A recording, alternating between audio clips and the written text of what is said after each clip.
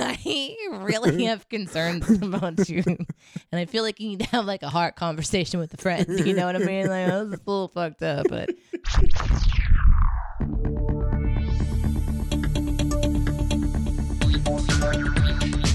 Captain's Pod, Stardate 827123.3. Welcome aboard the Starship's Enterprise, and thank you for joining us as we take a brief shore leave from the world of cinema sins to explore the universe of Star Trek.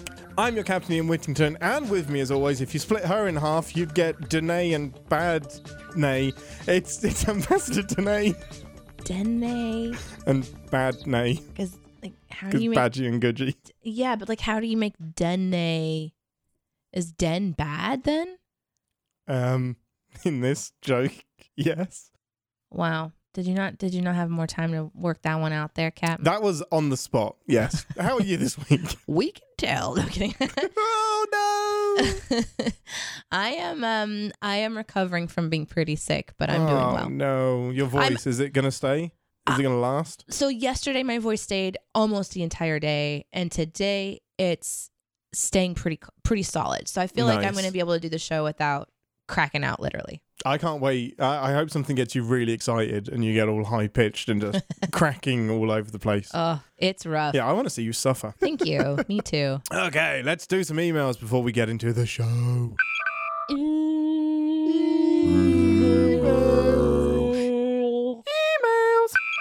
Okay, Hailing's frequencies open, everyone. It's time to read your emails from Discord, Twitter, and, well, email.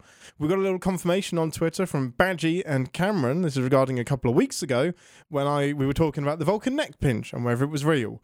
And I debated it's not real because we would be doing it to each other all the time. And you said it is real. We're just humans that choose not to use it. So Badgie chimed in, quite fittingly, and said... that we are correct on the Vulcan nerve, or Danae is correct on the Vulcan nerve pinch. It's a real fin called the brachial stun. Yes, it is. And then Cameron jumps in and says it's administered slightly differently to a Vulcan nerve pinch, but it wouldn't be fun otherwise. I was like, why do you both know this? Well, I studied martial arts. I was a martial artist for several years, and that was one of the moves that I was taught. I was taught a lot of things that I hope to never have to use. Like I know how to break people. Yeah. And that is a scary thing to know. But yeah, okay. It's like a chop to the clavicle neck area. That's exactly right. Yeah. And it basically disrupts the flow of information to your brain. It's not about oxygen. I think it's about just like this overstimulation stun thing that just puts the body immediately into a state of, oh, we got to recover. So it just kind of knocks you out without actually having to be knocked out like by hitting your head. And it does take a lot of precision and a lot of exercise work. And you should never try to do this unless you are very, very well trained. But since you are well trained, I think it's safe for you to try it on me. I am not going to chop the side of your neck. Okay. I'm not going to do it. No. I just want to be knocked out. Why is that so hard? As a friend of mine, there is so as the time goes on and I've retrained myself, it gets the percentage changes. So let's just say there's a 35% chance now that I will hit you. Oh, if I sneak up on you? Yeah. So if you really want me to hit you, no, I don't want it. Just sneak up on me, attack me somehow. And then just trust that I will hit you. I just don't. Let me just be clear. My first hit is not a brachial stun. No, it's going to be penis or eyeball, isn't it? Yeah, I'll go for the eye gouge pretty quick. Yeah. I don't want to do this anymore. No, yeah. Or I could break your rib. I immediately regret. I do have a lot of ribs, though. It takes 2 pounds of pressure to twist and pull the testicles off. I don't need to know that. Next question. I can dislocate your patella with only a little bit of pressure from my foot. What's the patella? Where's that? That's your kneecap.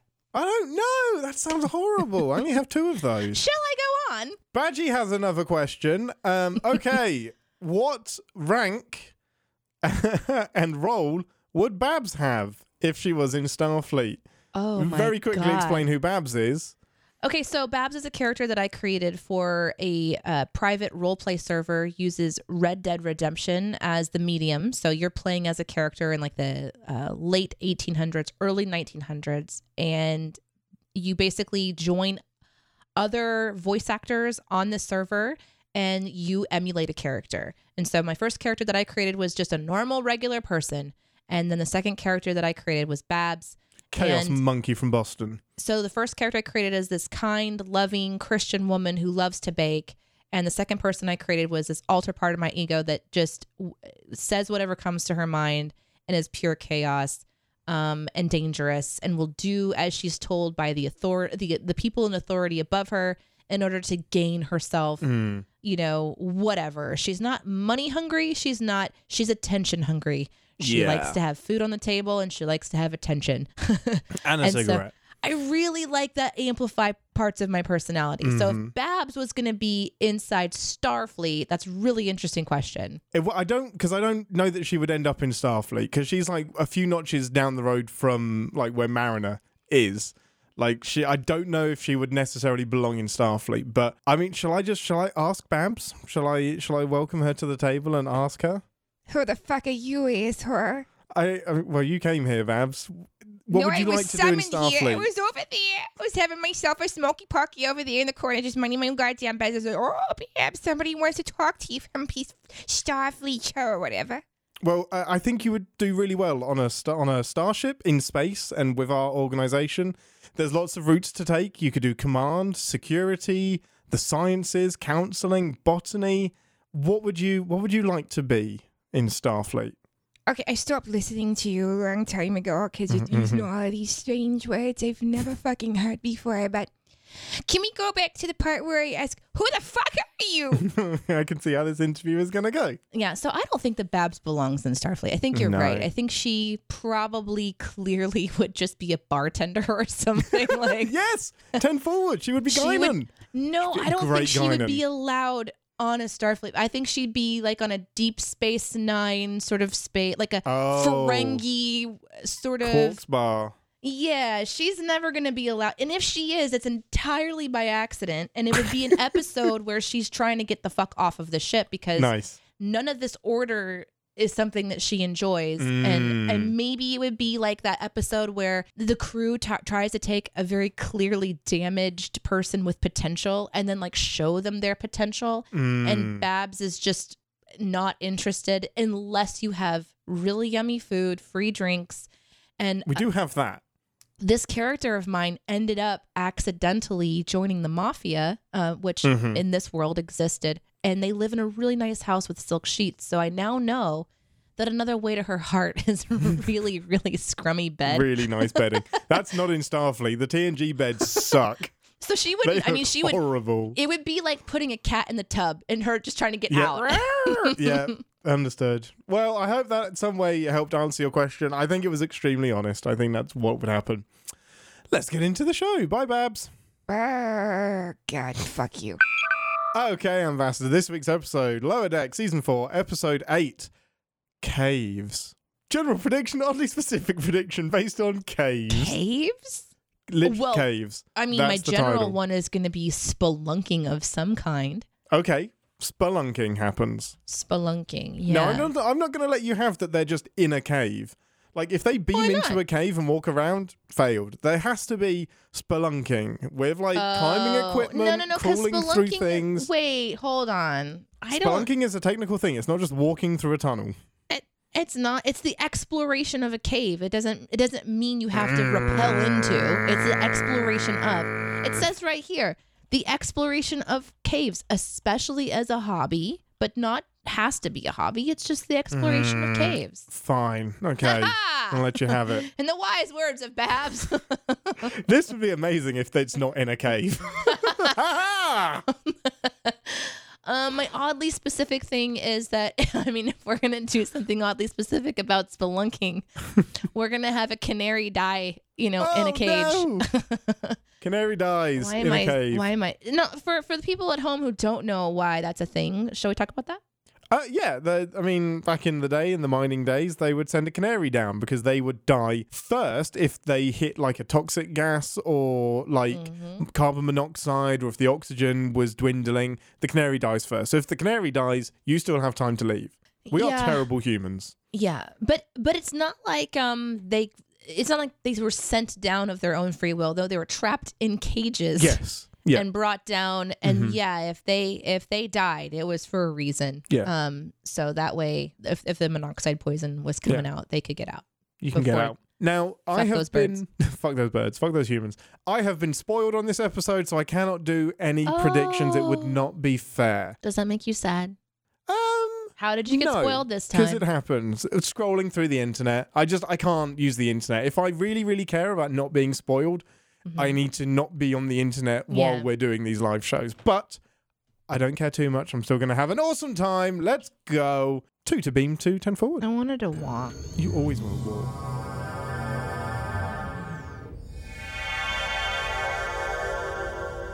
Welcome to 10 Forward, the part of the show where we grab a drink from the replicator and share our immediate thoughts and feelings on the episode we just watched together. Most important question first. What is your thing of choice from the replicator? Oh, sure. Yeah. I choose the birthing water. Ew. I don't think it's actually the birth water. I think it's more the gestation water. You want Rutherford's placenta? No, the pond in the middle of the cave, dude. Oh, that pond, right. Sick. Well, there's water there. I mean, you just said birthing water. That could have been anything. It's water. It was the water in the cave. I understand how that could be confusing. Yeah, I am not you want that the cave person. water. Yeah. Okay. Still gross. And you've kind of ruined my one now, which was I want a baby. I want to replicate an alien baby. To eat? No, you don't have to eat the thing that you're replicating.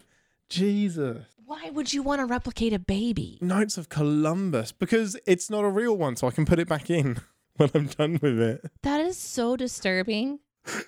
Give us a synopsis. I can't. My brain hurts just thinking about what you just said. Just put it back. Pretend baby. Oh my God. Okay. In today's episode, we have... do you want flashbacks? We have some flashbacks for you. How about cave backs? Did you not know that the cave backs are a thing? You might think a cave back is whenever you stand in a cave and you echo. But no. It's when you go to a cave with your friends and you recount all of the times that you have been in a cave. And all Star Trek fans giggle because apparently there's a lot of caves in Star Trek. Did you know this? New person watching Star Trek with me? No, we didn't know this. But after today's episode, confidently, we know this to be true. We need to watch more cave episodes. We really do, clearly. Apparently it's a theme. In today's episode, also through the beloved art form of flashback storytelling, we learn that our friends who have been separated to do other things in the burrito have come back together to have a wonderful mission only to feel displaced, not knowing their ranking order amongst each other anymore. The great social experiment of what happens when we evolve as people begins to devolve, and we see our friends eat each other alive. Well, actually, it's Moss. But then, at the very last moment, they're regurgitated with one last chance for friendship. And this is the moment when the most amazing story can be told. But it's not the greatest story. But don't worry, it works out anyway. That's a pretty great synopsis, actually. Well done. Did you like the episode? Overall thoughts and feelings? It might be my favorite one so far. Yeah. Tell me why. That's incredible. Wait, favorite one of the season or favorite Lower Decks episode altogether? I don't know. I can't say altogether because I don't remember anything that happened before 10 minutes ago. But It's fair. We covered a lot of tea. So to be fair, I can't actually compare it to the season either, technically. I really loved it, though. Oh, that's incredible. I'm so glad. It clipped really nicely. It had some fun stories. It showed dynamic. It showed individuality while also showing the group dynamic. It had fun kind of like little problem solving situations. And it took some turns that were very Rick and Morty-esque to me, where it's like, what the fuck? But true to my sick personality, maybe not like on the darkest sick scale, but technically, definitely not replicating babies sick. Yeah, we need to talk later. Like, you just snorted. I did.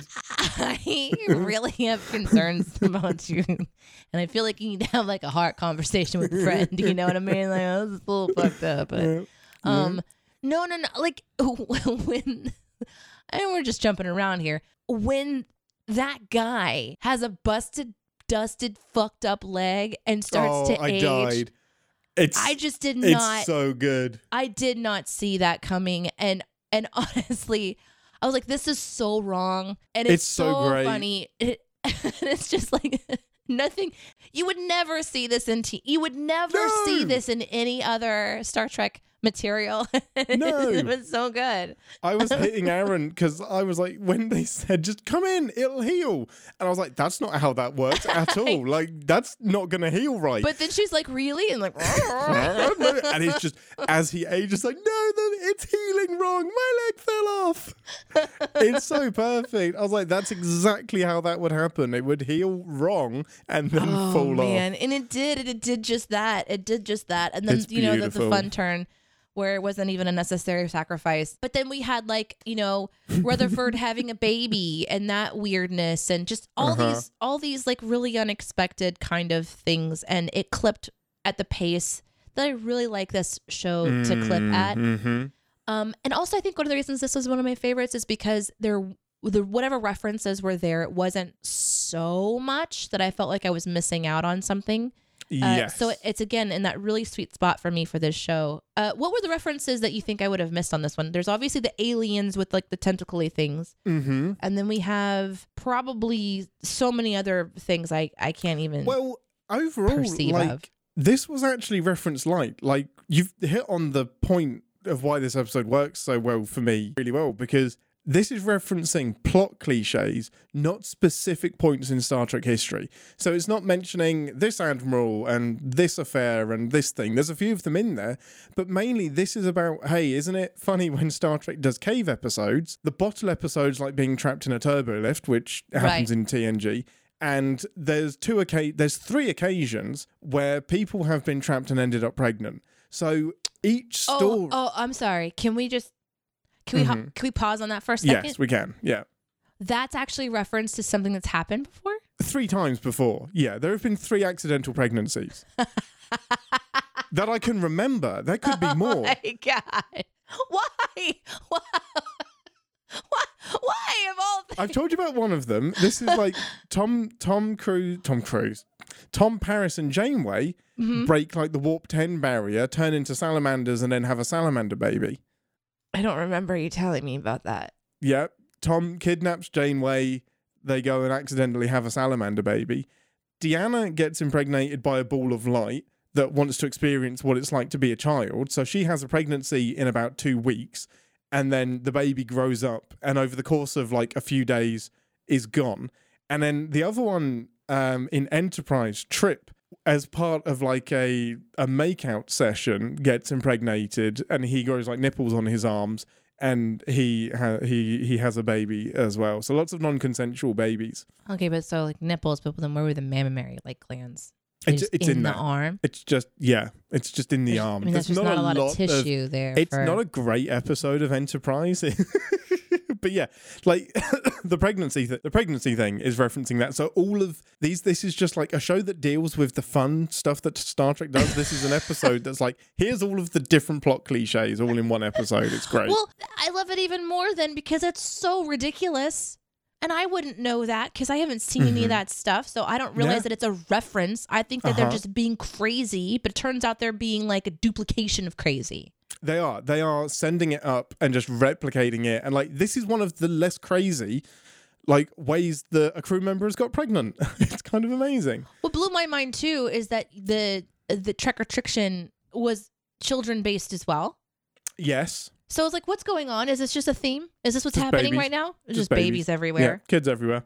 The couple of real specific things that they mentioned that you might have missed, like, the aliens are from the animated series. So, I mean, I had to Google that. I knew, like, the name was in my head somewhere. So they're a species from the animated series. And my favorite reference of the whole episode is the conspiracy guy is like, you guys made up the conspiracy about warp travel damaging subspace. So for some reason in I think it's season 6 or 7 of TNG, they did this climate change episode where there's this alien species that are trying to stop Starfleet from using warp travel because it's tearing a hole in subspace and that's going to explode their planet and create a ton of damage.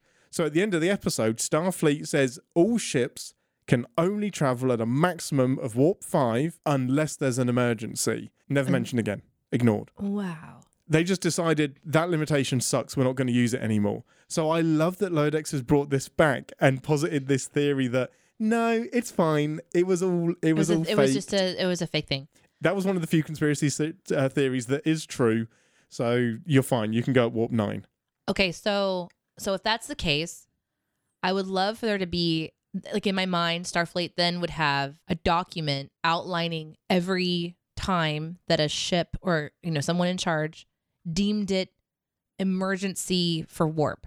And so we would just have this list of all of these reasons that warp is like, we had to use it because of this. Like, the groceries were getting warm and we had to get them home. Like, what kind of crazy things? Justified? Yeah, like what constitutes an emergency? And then all these individual ships have their own way of coming up with what an emergency is, and then that document just gets beefier and beefier. I would love to see that. Maybe we'll see. Nobody was interested in doing that. They were just like, there was a couple of episodes where Picard would get a briefing from Starfleet and would say normal warp speed limitations are rescinded for this. That's the only kind of nod that it gets. Otherwise, it's completely ignored. Okay. Wow. But it was definitely a commentary on climate change, which is great. But not going at warp 9 kind of shits on your spaceships a bit. And we were talking about comm badges working. We don't know why on this one too. It's just fun. This is a fun episode that just kind of folds in on itself. But before we go into every scene by scene, let's go through our predictions. Let's do it. You didn't get to do predictions this week, sadly, because you were spoiled. I've been spoiled, so I knew that this was an episode about caves and that this was going to be a very flashback to Star Trek trope themes, so I was kind of heavily spoiled. Your big prediction was spelunking in a cave, which just guarantees me a win. It guarantees me a win. You were a coward. You could have done something very different, but you were correct. You get that. Oddly specific was a canary dies in a cave. I don't think that happened. Oh, you didn't see that scene? No, I skipped that scene. Oh, okay. Yeah. As soon as the canary turned up, I was like, nope, I'm not even going to pretend that it dies. No, unless that ensign named his leg Canary. A canary did not die. And it was like the cage was the pants. Yeah, it's my favorite leg. Canary, come back. Oh my God. So well done. You get one general prediction. Congrats. One general prediction. Thank you. Thank you so much.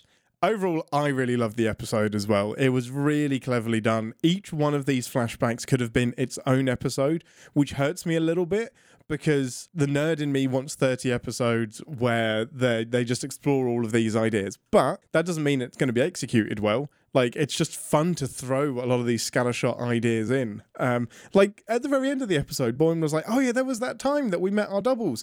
And it turns out that they pretended to be from the future, but it turns out they were from the future, but they were aliens. I was like, I want that episode. That sounds amazing. Yeah, it very much felt like a lot of great ideas being able to, we got a shotgun blast of this is on the writer's board that isn't going to make it, so let's just use it as a one-liner. So we know through interviews in the past that there's writers and they kind of pitch their episode idea. I like to think that of all of the episode ideas that they reviewed, there was a massive portion of them that were cave related, and we just saw yes, a little rapid fire of all of the cave ideas. Stop suggesting cave episodes. Quit it.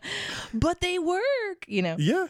Fine, we'll do them all in one. And I can imagine, too, any of them that are more like live action, a cave episode is an easier set build in some ways. It's something different, but it's not too difficult to do. So, and it's more kind of all in one area. We're going to do a little cave in. We're going to give a reason why they can't just beam out.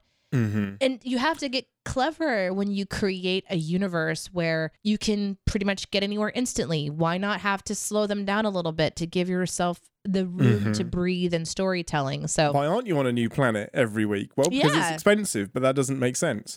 Yeah. That genuinely that's something that this episode is sending up as well, that each of the caves that they were in the flashbacks look very, very similar, because Paramount would use the same set for Star Trek, Voyager, and Deep Space Nine. So more often than not, they are in the same cave for all of these episodes.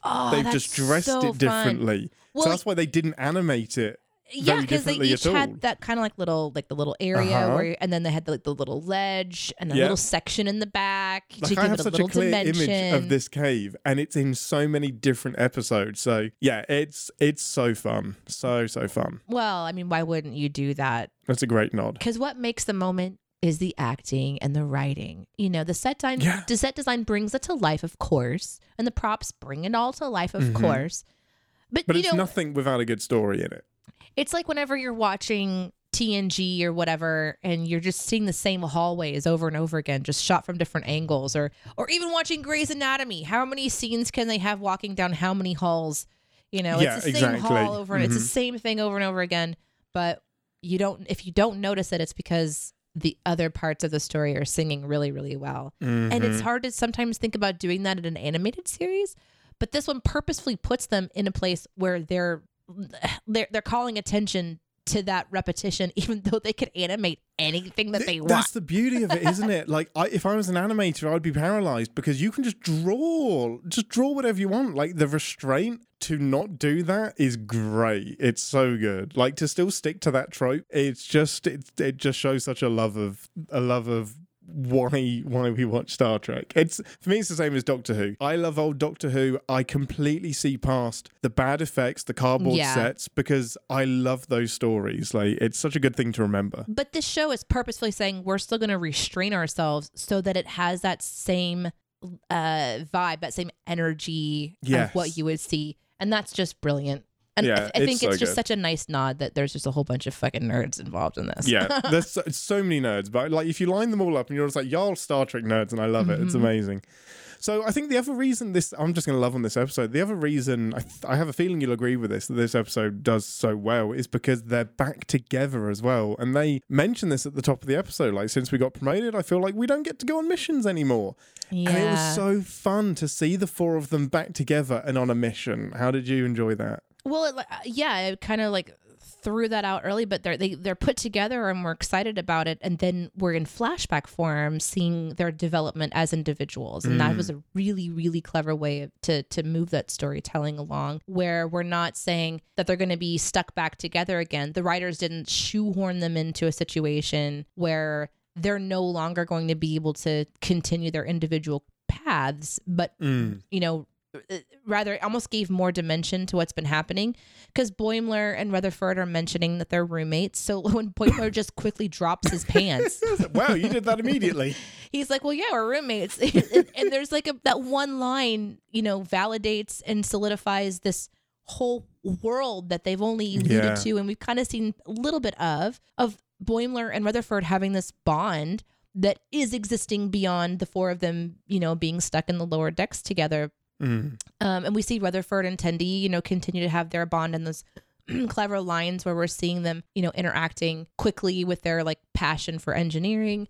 And Mariner, oddly she still seems to be written as this one that she's kind of struggling. She's like, yeah, it's an away mission, and I'm like, why? It seems like she's voicing it in a way where she's worried about something that's about to happen. But, in this episode, they didn't really dig back into her sabotaging. Not only did they not dig into it, they plant her more firmly in the friendship department. She has a nice growth moment with Tendi where she apologizes for cutting her off, and then we see a flashback where she's actually excelling with another group. So I find myself as a leader. And I find myself wondering, because we have talked about it on this show about her struggling with that sort of like what is she doing? Why is she self-sabotaging? I hope that they address it, but I'm like, maybe this would have been a good episode to at least have a line looking into it. Like, I don't know. But at the beginning, I was wondering what she was going to do to sabotage, because it kind of seems to be her thing this season in an interesting way. And then we don't really go anywhere with it. So I kind of quickly lost it because there's so much happening, like shuffling in, that I was distracted by the fun that I was having, which is a good sign. Yeah. But upon reflection, I'm still wondering if there was a moment for her to just be like, hey, guys, it's good to be back with you. It reminds me of why I love to do what I do. Just a little bit of that character insight would help me, because I'm still not sure where to place Mariner for this season. I agree. I do agree. However, this is what I've wanted from her. I want her to exist. without having to reference that, like, just be Mariner. Like, she starts off by saying, I hate Cave, and that's the typical thing. Name a TNG trope and she probably hates it because Boimler's a fanboy of it, and they're the two sides of the coin. She's the everything wrong with of the two of them. She's the CinemaSins brand. She is. And yeah, she's like, I hate caves. They're so dumb. And I love when she gets beamed to the planet. It's like, I hate caves. So good. And then immediately something goes wrong because she knows this is going to happen in a cave. So for me, that's exactly where I wanted Mariner to be until we have a reason for something to change or something that is going to inform more about how she's fitting into actually progressing her career, etc., rather than self-sabotage for the sake of self-sabotage, which I think we've dipped into a little bit too much. I just like that they existed here as people. Any other standout moments? Oh my God. So many. Everything about this was a standout in my opinion because that's amazing. Not only, so like one of the things I love visually, I don't know if I've noticed it before and I've mentioned it and then forgot that I've mentioned it. So I'm just going to say it now. When they beam, it looks a little bit like DNA strands. Oh, I love it so much. Have you noticed that before? Yeah. It's kind of a mix between the TNG transporter effect and the J.J. Abrams one with like the Chris Pine Star Trek, where it's like way more spinny. It's so fun. I love that transporter effect. It was so pretty. Every scene was hitting for me because there was something fun, kind of going on. And the birthing thing, when he's like, oh yeah, didn't I mention that I had a baby? Yeah. Didn't I mention that? You didn't. What I loved about that is that they instantaneously created the feeling that the rest of the friends are feeling for the viewer. Which is a really clever thing to happen. Yeah, it is. Because of course how did we miss this adventure? Like, wait, what? So we're feeling like, wait, what? And they're feeling the same thing. And was that the first flashback? No, that was the second one. The first one was the conspiracy theory with Boimler. Oh, with Boimler. Yeah. So then whenever it flashes back and then they're like, okay, we're going to be doing some interesting shit here. That was really, really fun for me to kind of go, what is this? And the creature that had like that transfers. Have we seen this alien before? No, I don't think so. Not to my knowledge. No. Okay. So we've got this whole like baby transfers story happening when they're kind of like living out in a cave. So that was fun to watch. And then it hits the next note when Rutherford uses his translator to communicate with this cave grunting thing. And the first thing it says is, wait, did you just talk to me? Yeah. Which honestly, it's so clever, is what someone would say. Why can I understand you? I think oftentimes in those moments with cinema, they're not going to allow that to eat up runtime of paying these actors to, perform or whatever. Like, they just assume they can speak to a horse now. The expense is great on any kind of production, even the animated stuff. And it's not always meant to be a comedy. But the reality is that would be absolutely the reaction.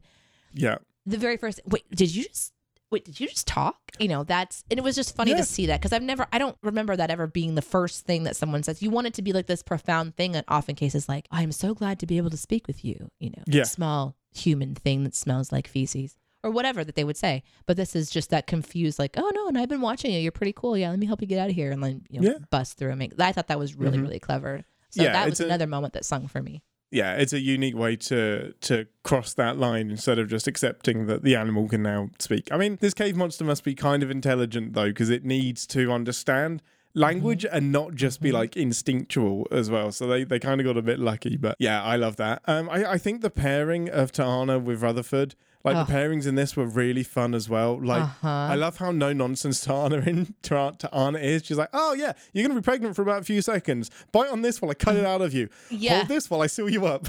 She's like, what's going on? Yeah. And then she just has this little bit of what we call a human moment because we're, a very egotistical species. And also that's what we refer to. We're self-referential. She has that moment where she softens a little and comes to enjoy herself and appreciate the baby, which was an interesting kind of wink and nod to something going on with that character. But again, what I love about this show is that doesn't feel the need to sink into it too deeply. We just kind of move on in our beautiful comedy sequence. So well, and that's one of the tough balances that I think this episode did really well, was clipping through 4 stories essentially, making them all feel real themselves. But then the advantage is you get this really pacey episode, which is, it's so much fun.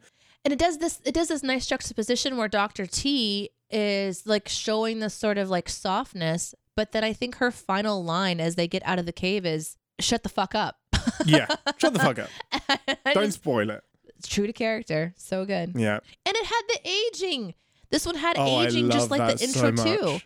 Like your game. It had so much of. Did you didn't know to do that on purpose? I didn't know about the aging. Trick or Triction had like I'm thinking, holy shit, this weird stuff happens to us all the time. It's pretty cool actually. So for Trick or Triction in the outtakes, we did Future Imperfect, which I'm sure plenty of people will know is Riker.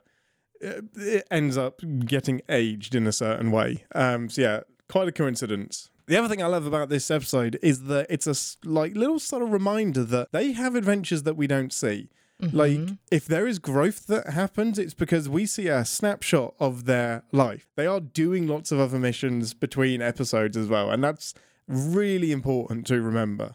Yeah, it does. It gives it some dimension in such a short amount of time. It's incredible what they can pack into it really is. This show. And it's like the perfect kind of combination of what happens when the animators are doing really clever things for us visually. The writers are doing great work. The voice actors are bringing it together because someone could write like, hey, put that book down. But you could perform that 10 different ways and it means different things. And so that's working. The director's working. Everything is just singing in this. And I am so glad to watch this one. This is such a fun one to kind of go through. Yeah, and I feel like it's placed at a really good point in the season. Like, we've talked about where these episodes pop up. This feels like a really good episode 8, where we've seen 7 episodes of them in their new position, and this kind of solidifies how that is changing them and how they're evolving, and just gives them a chance to go back to their roots as well. Like, this show is by, like, if it gets 7 seasons, we're now over halfway through all of the Lower Decks that we're going to get, if this follows the TNG Voyager Deep Space Nine thing of having 7 seasons. Yeah, which would be kind of a bummer, honestly. But at least we get it. That's the thing, is to be thankful for what we get. Here. I also like that this episode kind of posits that the cave that our crew is in is holding them captive in order to hear their stories. But then behind... It's great, isn't it? But then behind that is this tentacle-y... I can't remember the name of the... Oh, the Viridian? Veneers? No, Viridians the veneers. We'll call them the veneers. Yes. The Viridian system is an actual galaxy. Hang on, let me see if I can... Yeah, the Vendorians are these aliens. Yes, but the Viridian system is mentioned in a Star Trek movie. So they're essentially saying, let's keep them together. They're having a good time. So it's the second time that this particular alien has been in a cave, and this would be their second time seeing Boimler, right? Yeah, it would be. Yeah. So what are the odds of that? And maybe that's a sin, but the idea that the cave itself wasn't just that the cave was sentient and the moss is sentient. It's something that these shapeshifters are doing. So the Vendorians like to mess around with people in caves as well. So my question is, are the Vendorians shapeshifting, and does that mean that the Vendorians were like essentially just holding them to the wall as moss, pretending to be moss? No. The moss is separate. So the moss is a creature. The moss is separate. But the Vendorians might be, maybe they put the moss there, or they're just using this as an observation ground. Okay. And I think it could be like an explanation for why does all of this interesting stuff happen in caves? It's because Vendorians love to be everywhere. In caves and set people up. Yeah.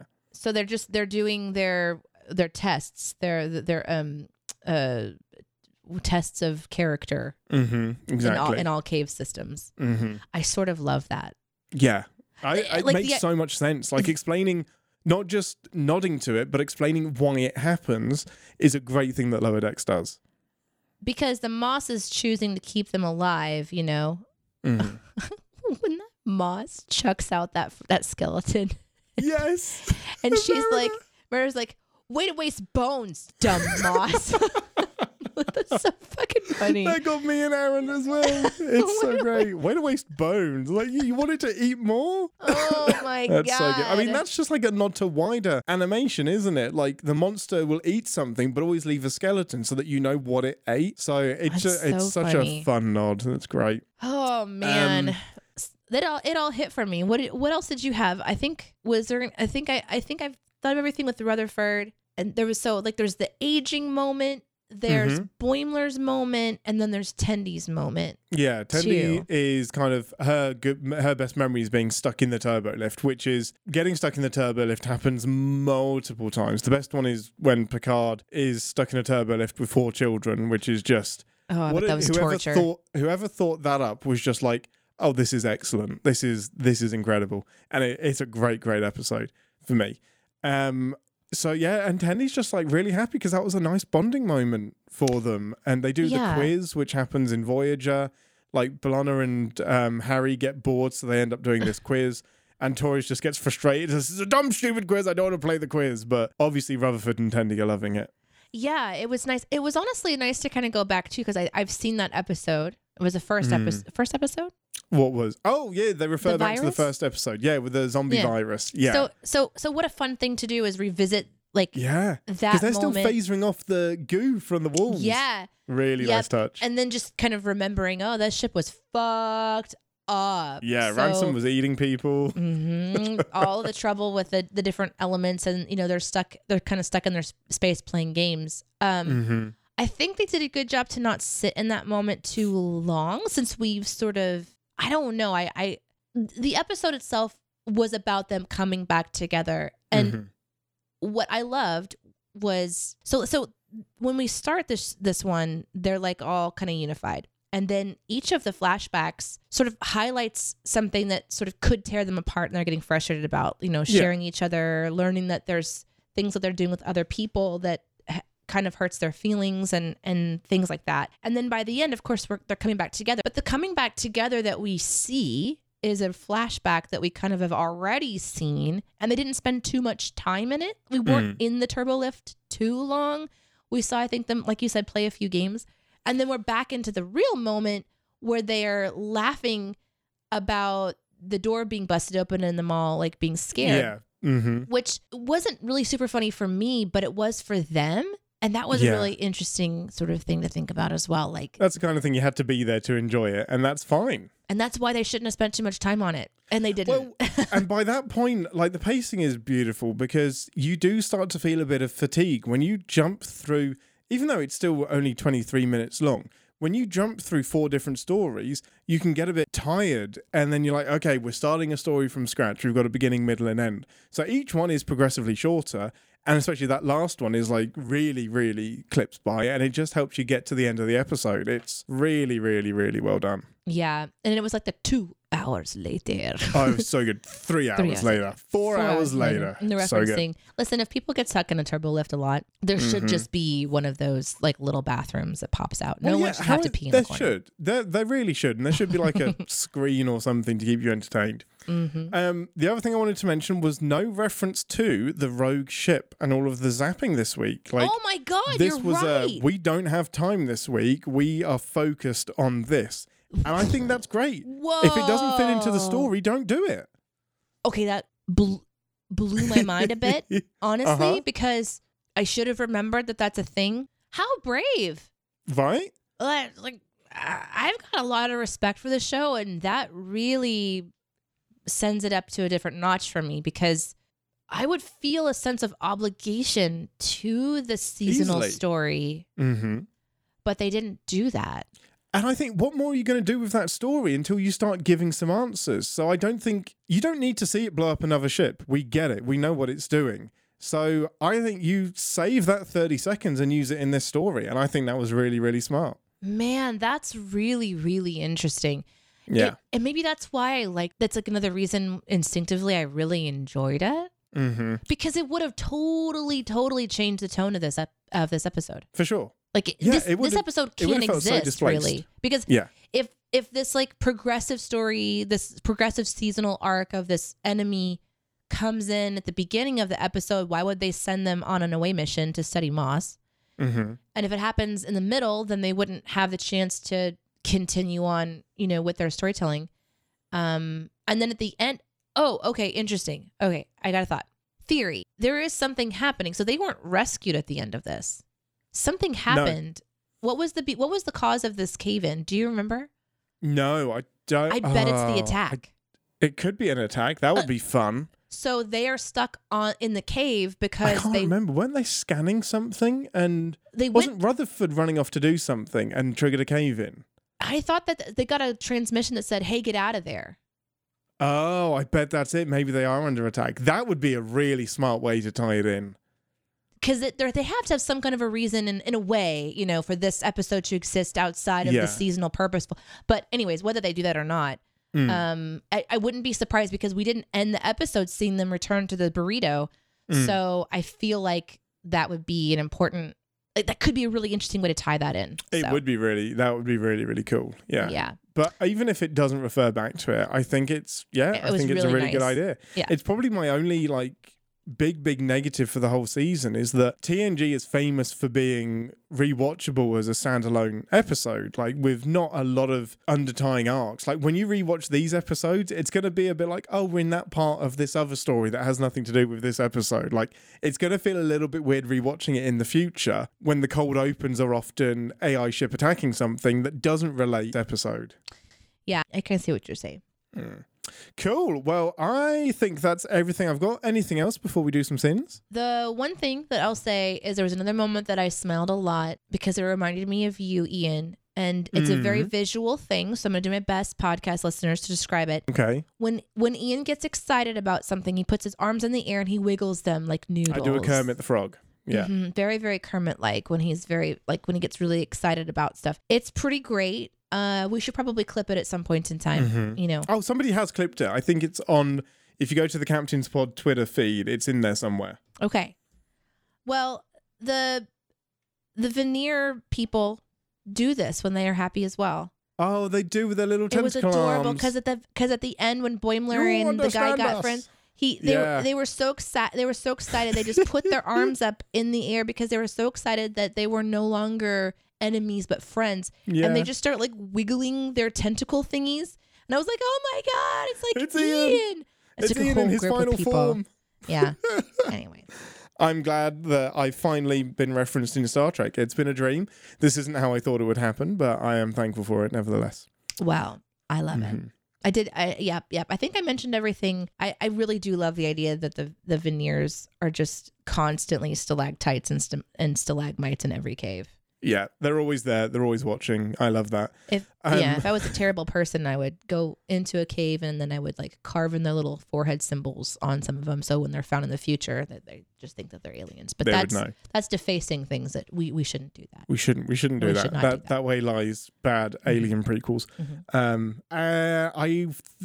just waiting for the day where Strange New Worlds or something references Lower Decks and says it's a cave problem. I guess it's the Vendorians or something, and it actually happens. I want to come full circle. I can't wait for that day. The last thing I wanted to mention was, and I think it brings me some comfort, that in the future there are still crazy conspiracy theorists like Levi or Levy? I can't remember his name. Levy, who is just Wolf 359. Was an inside job, and he's on the subspace forums and they're just making up stuff no, and I love I didn't write it down, but Boimler has a speech about, oh no, I thought it was a conspiracy theorist invented to fill in the lies because it's too complicated to know how the universe really exists, so we make up something that's more comfortable. I was like, wow, way to sum up conspiracy theorists. Yep. I love that that's still something we're battling in the future. We still have to battle the bullshit, and whatever happens, someone out there is going to think it's a conspiracy. Yeah, it was a fun episode. Let's send the shit out of it, shall we? Let's do it. Lots of fun. Let's over to engineering and find some sins. Battle stations, everyone. Warning. Warp core collapse in 10 seconds. This is a part of the show where we re-engage our sim brains, remind ourselves that no TV shows without sin, even our beloved Lower Decks. Ambassador, you first. I actually have a few this week. I find it hard to believe that they wouldn't have mentioned some of these stories to each other, especially Rutherford and Boimler, since they lived together. But even if they didn't, the way that they're like kind of starting the stories, like Boimler's like, oh yeah, I learned this technique on this away mission, and he's really casual about it, instead of saying like, when I learned that the Vindorians were real. Yeah. He doesn't. They save that stuff for the flashback so that we're surprised by it. Yeah, there's a lot of drip feeding information for the flashback. If you are in it, like, you don't save that stuff. You go right in for it, right? When you're with your friends, like, guys, did I tell you about this time whenever I've learned that the Vindorians were real? I don't know, because I'm thinking about me, you, and Aaron. Like, even when I'm here, like, we work so much. There's stuff that I'm just like, this happened a week ago and I haven't told you, even though we see some combination of the three of us see each other pretty much every day. There's still stuff we haven't caught up about and we don't talk about, especially with like Rutherford. He's more submissive as well. Like, I can see Boimler coming home, talking about tons of whatever stuff happened during the day, and then passing out, and Rutherford's just like, yeah, no, I had a crazy day too. Never mind, go to sleep. Good night. We'll talk about my stuff later. Bye. Okay, have you had that same experience while you're in a room with your friends and things are very busy, but the room is slowly being taken over by toxic mold?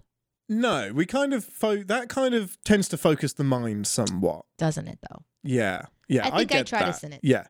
Like, I think everything's going to eat them by the time. That's like one of Aaron's sons. It wasn't even Ethan, it was Justin.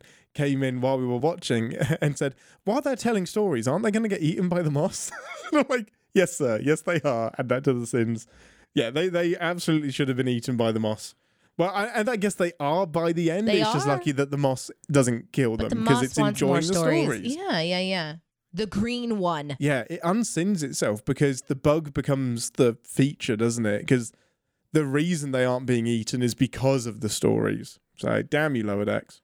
But yeah, the pregnancy is a big one. Like, I would even imagine, like, they probably see each other topless. Like, hasn't he got a scar? I guess they can heal the scar. I guess that's no big deal. I don't know. Like, I just have a hard time being like, dude, I popped out a baby today. I'm real tired. I'll tell you about it tomorrow. I don't know. Yeah, right? I remember that time I had a kid.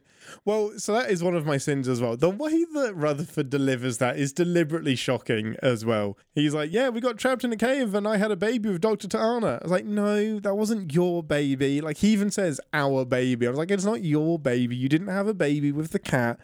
You had an alien impregnated you with their consciousness. Alongside the cat, not with the cat. She was baby adjacent. She delivered it. Like, I didn't have a baby with the doctor. Like, it's different. So stop goosing the tension and tell me how it is. Another sin for me is Tendy's at the very. So she like doesn't have a cave story, but then she tells her story, and then they start to like just like blurt out more cave stories to the moss because they're excited to make a moss friend and also not to be dying. And then she instantly has a cave story. And I found that to be a little frustrating because she says something at the very end about like, oh, but I remember that time we were stuck in a cave and something happened. And I was like, wait, you had that the whole time? You have one? And you were still trying to push the turbo lift story onto us? Tandy. I don't know why they don't know that they aren't on the same mission. It feels like whenever they turn up to a mission, they have no idea who else is going to be on the team. Yeah, maybe so. Like, shouldn't they know that? And like, one of them was leading that mission. So how did nobody know? I don't know. Who was leading the mission? I don't know who was in charge, but one of them should have been. I think it was probably Mariner. I think Mariner was in charge because maybe that's why she was acting a little funky. Maybe. Because she knew and she assembled them on purpose. They would have mentioned it. I don't know. You never know. I just think the team leader should know. And usually the protocol is team leader picks their team. So there should have been somebody that was leading that. But obviously they didn't want that. They just wanted the four of them. This is a silly sin, as most of them are anyway. Why are there away mission costumes, the clothing not more interesting? Wait, what? Instead of their Starfleet uniform? Yeah, I really like it whenever they are away mission. They get to change into some badass clothes. You know, they do a little outfit change, and sometimes when they do away missions, they get like a little darker away mission jacket, or they get like a new away mission thing. And I was wanting to see something different. Yeah, Strange New And Worlds that is- has spoiled you in terms of costume variants. That's They're something so we didn't get in the pretty. TNG days. Oh, I love the costuming in Strange New Worlds makes me so happy, and then they'll have different kind of boots, and those little leather jackets are just so great. And Those anyway, silver jackets are so nice. I want one. I know you can buy Anyway. one as well. I know it's silly, but I No, wanted, I agree. I wanted to see some. You I want some variety. Yeah, I want some variety. You want some spelunking gear. That's what you wanted. I Explicit did. spelunking gear. I did. I So wanted that to I see. couldn't shit on your prediction. We're going into the cave. Let's Yeah. dress appropriately. Let's get some cave stuff. No, You know? it's fair. No, I'll let you didn't have happen. Yeah. Okay. that. I would send the nonsense that Boimler predicts what Mariner's story is going to be, and then it is. And he's like, yeah, judging by how these stories have went, I bet you have a cave story with Delta Shift. She's like, no, I don't. That's stupid. Oh, you totally do. She totally does. She Like, super yeah. does. Yeah. Character predicts thing that immediately happens. Yeah. Silly sin. And that's it for me. I really didn't have a lot on this one. I can go into Yeah. the chat if you'd like for me to. No, well, I've got a couple more. One of them I'm going to have to abandon because it just says convenient Loherheim is convenient. So I've misspelled something and I don't know what it is. What? Convenient Lohergem is convenient. My last real sin is that we kind of have the cliche of you didn't tell me this, I'm hurt that you didn't tell me. Guys, life is busy. Do not judge your friends if you're not the first person to know their news. That does not dictate how important you are in their life. Sometimes it's just proximity. Sometimes the story is just more relevant to a different friend. Preach. Do not be hurt. That is too much pressure. You are loved. You are worthy. There are other ways they will tell you they don't want you as a friend. It will not be necessarily because they haven't involved you in a story. Wow. I mean, well said. But also, how hilarious was it when they're like, oh, you went to the, what was it? What's that room called? Oh, the holodeck? Yes. Yeah, you went They to the were holodeck so with Lee betrayed. Levy? Like, you did what? Without us? It's the worst. It's like, you did this thing without me? No, it wasn't without you. I just did it with someone that wasn't you. Like, you, not without you. Oh, I think what you're meaning to say is purposefully without you. Yeah, it wasn't deliberately without you. You just didn't happen to be there. Like, I went to the bathroom without you earlier, but I didn't realise That was our there was thing. an expectation. Yeah, exactly. Yeah, this is why clear communication is needed. And hey, you know what? While we're just giving some real deep advice here, if you have a friend that tells you that you can't go to the bathroom without them, that is not a friend. Run. No. Okay. No, Mhm. exactly. Okay. Exactly. You got to poop. Any more sins from you? No, I think that's... Oh, no, sorry, I did have one more. So this is when Rutherford is talking to the alien that's looking after its young and says, if you let us go, we'll guarantee no one else ever disturbs you. Way to speak on behalf of the entire universe. You can't guarantee... What are you going to do, booby trap it? Baby? You can't guarantee that nobody is going to make it into that cave and disrupt you. Stop making promises. Stop making unkeepable promises, Boimler. Rutherford. Yeah, Rutherford. Damn it. Ruthermer. My very last sin is that this is multiple episodes in a row without T'Lyn. Which has been brought up in the chat so many times. It's like the recurring thing, you know? She's great. Why isn't she should be like promoted to season regular? She's incredible. Weren't we doing this with another episode, with another series too, where it's like where so-and-so wasn't in this episode? Oh, Strange New Worlds, we would do it all the time. Like, With where who? is Hemmer? Where's Hemmer? Hemmer! That's isn't right. Hemmer in I'm this like, episode? wait, I have a memory here. Friend of the show, Bruce Hawk. Why no. isn't he in the episode? It's to on the Hemmer of Lower Don't Deck. kill her, I swear. If you kill her, I will riot. Jiminy Christmas. That is it for me. Anything else? Nope, nothing else from me, although there's some really great ones in the live chat, and we will talk about those after the show. Yeah, we will. Open invitation for all of you. I know that we go live on a Friday, probably, you know, in your At an window awkward where time. you're working. Yeah, But you're welcome to join us you absolutely are. whenever we decide to go live on Friday. Amazing. Well, we'll be back next week for season 4, episode 9. Join us on YouTube live on the CSPN channel over on the live tab. All of our videos will be archived there for all as long as YouTube. So if you want to catch up on a previous live show, you can go to it there. if you just want to listen, you can go and download the podcast and stuff. And that's also on YouTube. If you want to see my puppies, If you want to see the puppies, they're there. They've been there cuddling the whole time. There's two of them there, and they're adorable. Send us an email, captainspod at cinemasins.com. We are at captainspodcs on Twitter. Join us on Discord at discord.gg/cinemasins. You guys are all the best. I'm Captain Ian, and I have to go do a Klingon Civil War. And I can chant with other people. Live long and Podspar. Thanks for listening. Want to connect with the show? Our hailing frequencies are always open through captainspod at cinemasins.com. Like, comment, and subscribe on your podcast player of choice, and be sure to visit cinemasins.com. Oh my God, I am early. I am 3 minutes early. I guess that just means I can't get upset with Ian for not being here. But I'm going to watch the clock, and if he's not here exactly on time, then I'm going to be mad for no reason. Because that's a really good use of my limited and sacred energy. Oh my God, it's 11:31 and he's not here. Oh my God, what? Oh, you're here. What? I literally just started to complain about you being late. It is 11:31. And I was like, where is he? And then you pop up. Where is he? Captain's Pod, Stardate 827123.1. Welcome aboard Starship's Enterprise, and thank you for joining us as we take a brief shore leave from the world of CinemaSins to explore. It's 2 weeks in a row, people. Captain's Pod, Stardate 827123.3. Welcome aboard the Starship's Enterprise, and thank you for joining us as we take a brief shore leave from the world of CinemaSins to explore the universe of Star Trek. I'm your Captain Ian Whittington, and with me as always, I haven't written an intro for you. What do you mean? I forgot. What happened last week on Lower Decks? Is that how you decide? Usually. Yeah, it's always a clue from the previous episode. Oh my God, That's how I've been doing it.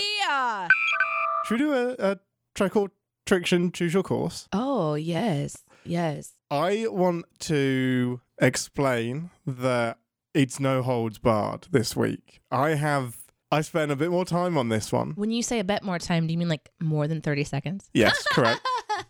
More than 2 minutes. So I said last week that that Justice was the next one. Mm-hmm. But because of when the episode lands and when we record this, you guys wouldn't have had time to send me anything. So Justice is still up for grabs. Listeners out there, you can still, if you want to send in your options, your version of this, then email it to captainspod@cs. Okay, so this is a different one? This is a different one entirely. Oh, okay. So you're honoring the crowd. Okay. I'm honoring the audience. The episode title is Future Imperfect. This is the bit that's true. This is the setup.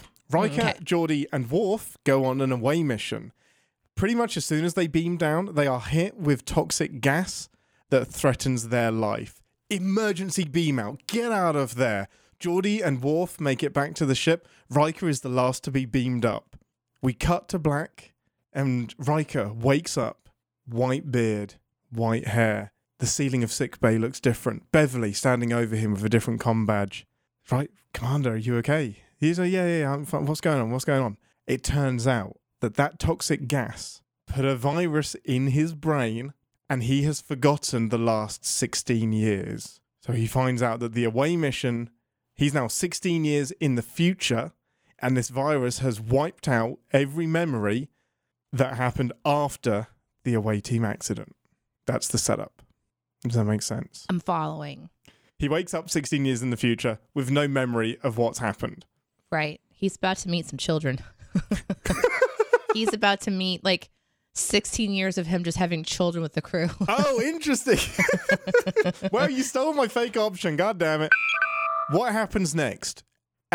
Before Riker passed out and lost his memories, the Enterprise was in a battle with the Romulans. Because he wasn't there to make some crucial command decisions, many casualties resulted from the battle with the Romulans, including Deanna and Worf.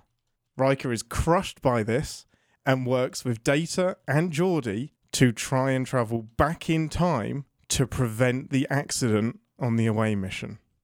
Option B. The Enterprise is in the middle of peace talks with the Romulans. Admiral Picard and his assistant Deanna are helping Captain Riker to negotiate with the Romulans, because the Romulans will only deal with him. Riker has to relearn everything that he has forgotten over the last 16 years. In an attempt to jog his memory, Deanna introduces him to Jean-Luc, his son. B. How did you know? Okay, what gave it away? Yes, you're right. Okay, so what was the beginning of A again? Before Riker passes out and loses his memory, he's in a battle with the Enterprise is in a battle with the Romulans. Well, that would have been part of your setup, so that's how I knew. Oh, interesting. Why would it be part of the setup? So you set up this episode that the show is, they go down, they have this thing, so I assume that's the beginning of the show, and then the rest of it's... So you've given me information that happened before the beginning. No, because he's 16 years in the future. So this is all in the future for him. So when he passed, he's forgotten that he was in a battle with the Romulans. Listen, if I am super confused, so is any general audience. Damn it! And B just made more sense. Damn it. Okay, fine. Part 2. So Riker has the virus. He's in the future. He's just met his son, Jean-Luc. Riker begins to realise that there is something weird about this future. The main computer keeps lagging. Data is lagging and getting information wrong. And the final straw is that his wife, the mother of his child, Isn't Deanna Troi. Oh, fuck that. When he sees a picture of her, it's actually a holodeck program that he made years and years ago. And that's how he figures out that this is actually a kinky fucker. This is actually a Romulan trap. Holodecks are so gross. Yeah. He's like, wait a second, that's my porn. That's my porn. That's not my wife. That is it. If it's not it, I'm going to be so mad. I don't even want to know the next one. That is it. Tell me that that's it. It exposes that this future is actually a holodeck simulation created by the Romulans in order to get Starfleet secrets out of him. That's it. That's the answer. Do you want to hear B? No, okay. I don't. Is it it? Do you want to hear B? Am I right? Do you want to hear B? God damn it. You have to hear both of them. Okay. That's how this game works. Okay, when faced with his son, Deanna reveals that they are married and Jean-Luc is their child. However, Riker's memories do not return, but he does begin to dig into his history and relearn what he's missed. He finds out that Worf had been a Klingon spy all along, Data had left to explore the universe with Q, and Geordi had never been blind. He has his vision and he never remembers being blind. What they find out is that the toxic gas not only made him forget 16 years of his past, but it contained a microbe that pushed him into a parallel dimension. It's A. It's A. Yes, it's A. 100%. 100%. All born. That is 100% it. It's really great because he looks at a picture and he's like, is this my wife? This person right here? Yeah, she died in a shuttlecraft accident. You mean the hologram? Number 3, the resolution. Now that he's faced with the Romulans, they continue to torture him, but a lady Romulan takes pity. He overhears the lady Romulan arguing with the commander Romulan, and she believes that they should not be taking the risk of taking on Starfleet. She steals 2 personal cloaking devices and agrees to free Riker in exchange for asylum with the Federation. They head to a transporter room. In the midst of a firefight, she pushes him onto the transporter pad and beams him to an escape pod and gets zapped and killed herself. We end on Riker in an escape pod looking forlorn at the Romulan ship. B! Riker is taken to a holding cell by the Romulans, finds Jean-Luc, his son from the holodeck creation, finds that his son is there too, and he can't understand why the Romulans would be holding a human child. They decide to escape together, but Riker sees more inconsistencies. The Romulans aren't scanning for them. The doors are open. There are convenient things left to help them. He presses Jean-Luc, and he reveals that he's actually an alien with telepathic powers that reached into Riker's mind and created this reality for him after his parents died. And he just wanted a plaything. And Riker convinces him that he can't be a plaything, but he will help him find his people. And they leave. Now, this one stumped me. Yeah. Yeah, because they're both, to me, they seem like they're both kind of like plausible. Like, there's a chance that the franchise would want an opportunity to show the more human side of the Romulans. Mm. And there's a chance that like the opportunity to even send somebody to Starfleet for asylum would be a very interesting kind of thing. I can also see the franchise doing something where they have like a double reveal. Like, he realizes he's in a simulation, and then he looks around and he's still in a simulation. And the childlike entity wanting a plaything sounds like a pretty good out. So Very essentially, Inception-y. so essentially would mean that he would wake up somehow, back in the thing. The fact that this starts with an away mission where they go to a planet and then they're attacked by gas tells me that it's option B. The kid alien. It's the kid alien, I think. Nice, you did it. Yay! That was great. Because they weren't attacked by a Romulan ship. This was like an accidental situation. So the Romulan thing was just all kind of like pieces of his mind, pieces of his experience. Because at some point, the Romulans would have to be involved somehow. Well, the idea was that the Romulans gassed them. So the kid gassed all three of them, but only Riker stayed behind. So yeah, the idea was that the Romulans did he was trying to convince them that the Romulans did the gassing. Oh, okay. Well, there you go. I guess I could have gone either way on that one. Congratulations. You did all three. Excellent bit of logic. But what was my first one though? Why was that like the Riker with the Romulans and then time travel into the past? They want to do the accident today. They want to go back in time. Listen, it's a good idea. I just thought the other one made more sense. Okay, I got to make my ideas more boring, I think. I need to make my options more boring. They're too exciting. Okay, so I just got this text message, and it's a simple text message. Hi, I'm Anne with U.S. Speaks. We're polling Missouri residents. Can you answer a quick poll? Not a big deal. I mean, whatever. I get, phone calls and texts all the time now. That's just life. Life now is if you have a phone number, you're just in this cyclical bullshit. Yeah. But I'm on hyper alert that every message I receive could be Mrs. Perkins messaging me again. And so I glanced at it and it was like, hi, I'm such and such. Can you answer a quick, that's where I scanned it. I was like, so oh you're my assuming God. Well, I mean, who is this lady, first of all? Who's Mrs. Perkins? So that's what I was going to tell you about. Just a real brief version. I had my very first and hopefully only ever experience where I got a phone call from an angry wife who found my phone number and my picture in her husband's phone and wanted to know who the fuck I was. Ooh, drama. Danae, what have you been doing? So her husband is somebody that I met when I was a teenager, and I had one of the dumbest, most dangerous, stupid summers of my life. That was a long time ago. Yeah. In that period of time, I ended up meeting somebody who would become my mentor. Like, this guy's dad owned a marketing agency and Jacob worked at this marketing agency, and he mentored me for a number of years. And when he passed away a few years back, I re-meet Mr. Perkins. Yeah. This guy that I knew for a summer. Perkins Jr. At this event, at this funeral, at the send-off. I say hi. He says hi. Wow, it's good to see you. Wow, it's been so long. I guess phone numbers are exchanged. Well, I don't have his phone number, so I don't. Oh, you were just like, yeah, sure, text me. Now, all these years later, I get this call from Mrs. Perkins, who's basically like, who the fuck are you and why are you on my husband's phone? Now, she gets to choose what she wants to believe. Of course. But the truth is that not only have we not spoken at all, but there really is a reason that he doesn't know the name Danae Hughes. Oh, no.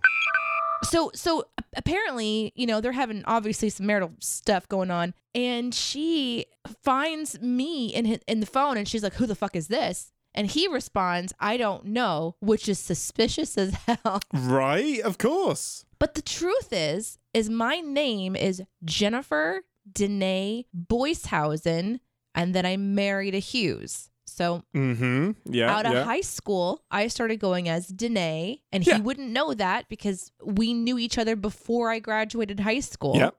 Would have no clue of that. He doesn't know who Danae is. What an amazing confluence of just events. Insane. And so she's like just super sketchy, and she's asking questions, and she's like, well, why does he have a picture? And I'm like, I don't even know what picture he has. He could have taken it at the event. Yeah. He could have grabbed it. I mean, I used to be on Facebook. Am I looking at the camera? Is this a picture of me in my house? Am I aware? So I said, send me the picture. I can tell you where it was taken. That helps. But I have no idea. Now, if he has a lot of pictures of me in his phone, I am now concerned. Yes, question mark. 100%. So we should talk, because, you know, that's weird. Yeah. It's just a bunch of screenshots of the Captain's Pod live show. Oh, my God. Hi, Chris.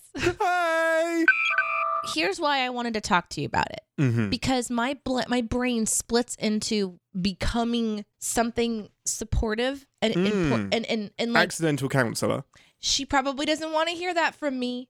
Not you know? from the woman that's the cause of the affair. Absolutely and I'm not even the cause of the affair, Ian. There isn't an affair. And if it is, it ain't with me. But listen, as time has gone on, I just have seen so many times that when people are ready to make a big decision that usually involves a breakup of some kind, whether it's work or relationship, friendship, whatever, there's this like instinct to pin it on a moment.